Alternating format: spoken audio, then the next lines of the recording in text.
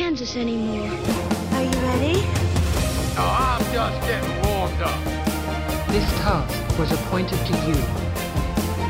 I said I want the truth! I say we take off and nuke the entire site from orbit. Dodge this. Hello and welcome to the BBFC podcast. I'm Joe and today I'm joined by BBFC Chief Executive David Austin. Welcome back to the podcast, David. Thanks, Joe. It's good to be back. So, this week we are going to be talking about a small independent franchise from the 1970s, which some of you may have heard of, and that, of course, is Star Wars. Star Wars have been coming to the BBFC for many, many years, so we thought it'd be interesting to do a podcast about that, especially given that the latest Star Wars installment, Rogue One, is now in cinemas. Now, we actually received an email from a member of the public, Stephen Taylor, and he said that he would like to know the difference between episodes 4 and 6, which are certified U, and episodes 3 and 7, which are rated at 12A. The odd thing was that Stephen actually sent this email in after we decided to cover this topic in our podcast. So I don't know if you were using the force there, Stephen, or whether it was just a coincidence, but we're going to be talking about Star Wars this week. Now, Star Wars is a very famous franchise, of course, and everyone's got their favourite instalment. But let's go back to the very first film, David. I mean, obviously, this was before you or I were at the BBFC, but how was it classified when it first came into us in 1977? Yeah, I think it was before you were born, Joe. It actually was, yes. As you said, it's one of the most recognisable films in the world now, but back in June 1977, when it came to the BBFC, we had very little idea of the future of this franchise. The Star Wars saga went on to capture the imagination of a generation of young cinema goers, and I remember being quite young when the first film came out and being thrilled by it at the time.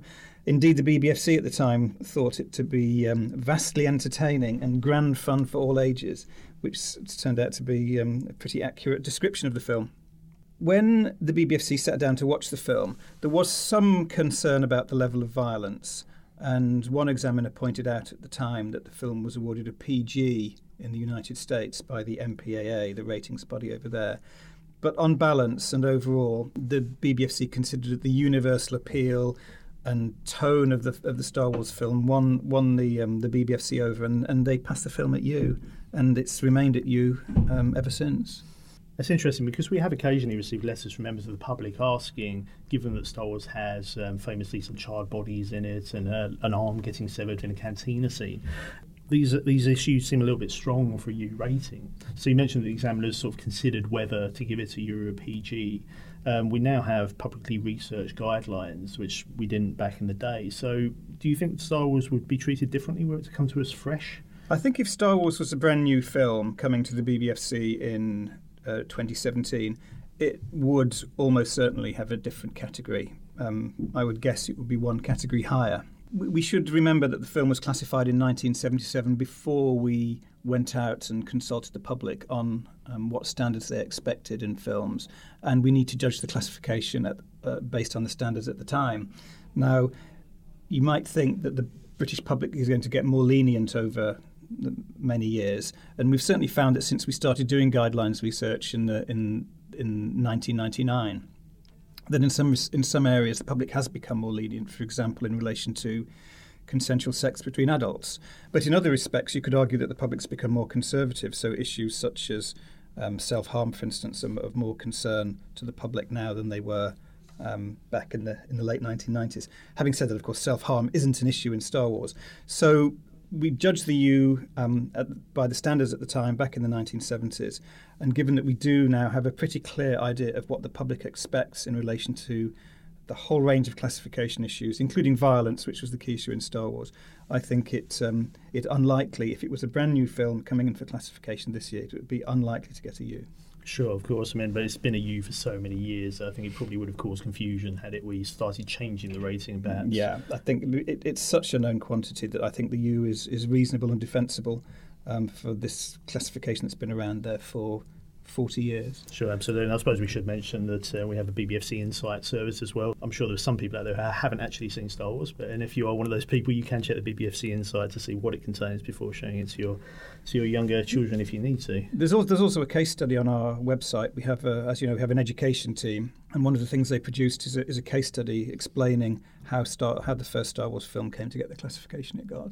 I don't actually think I've read that one, so I'll have to have a look myself. If you go to the From the Archive section on the website, you'll find it there. There you go. Right, so obviously Star Wars spawned many sequels, and the next one we're going to speak about is Episode 2, Attack of the Clones, which interestingly was actually cut for PG, is that correct? That's right, yes. It came in for classification in 2002, and when we took a look at it at the time, we advised the studio that we considered it appropriate at 12, essentially because of a headbutt. Now, at the time, our classification guidelines, which were the first ones we'd created after the public consultation in 1999-2000. Under the section about violence, it talked about particular combat techniques that were considered a problem for the BBFC at the time. Among those combat techniques were things like a double ear clap or a headbutt. And because these techniques were actually listed in the guidelines, I think there was a kind of knee-jerk reaction almost. That, oh, there's a headbutt there or there's a double ear clap there, we need to cut it or give the film a more restrictive category. And in subsequent guidelines, what we have done is remove those specific combat techniques to try and avoid that kind of instinctive knee-jerk reaction. So in 2002, a headbutt was listed in the classification guidelines as a particular problem at the junior categories. And so the board felt at the time it was unable to give Attack of the Clones a PG, so offered a 12. The studio wanted a PG, so they cut those few seconds where we see the headbutt, and to get a PG rating. Since then, because we've removed headbutt from the classification guidelines, we don't have that kind of immediate reaction, and I think we've sensibly classified the film uncut now at PG. So it's sort of really just an attempt to make the guidelines a bit more nuanced. Is that sort of the idea? Yeah, I think one of the things that we've learned over the years, and we've had different iterations of the guidelines, is it's not always helpful to put in very specific depictions of specific behaviour. But this was the first set of guidelines we've done, so we've learnt from that, and we now have more flexibility with the guidelines. They are more nuanced. And that's interesting. Because, I mean, you mentioned that we could have passed it at 12 uncut had the company chosen to go with that direction. So even at that stage, the Star Wars films were beginning to creep up categories to an extent towards the 12 level. They were, and as you said, since then they have three of the films have reached the 12 level. That's right. Of course, Revenge of the Sith was the first one to receive a 12A for cinema release.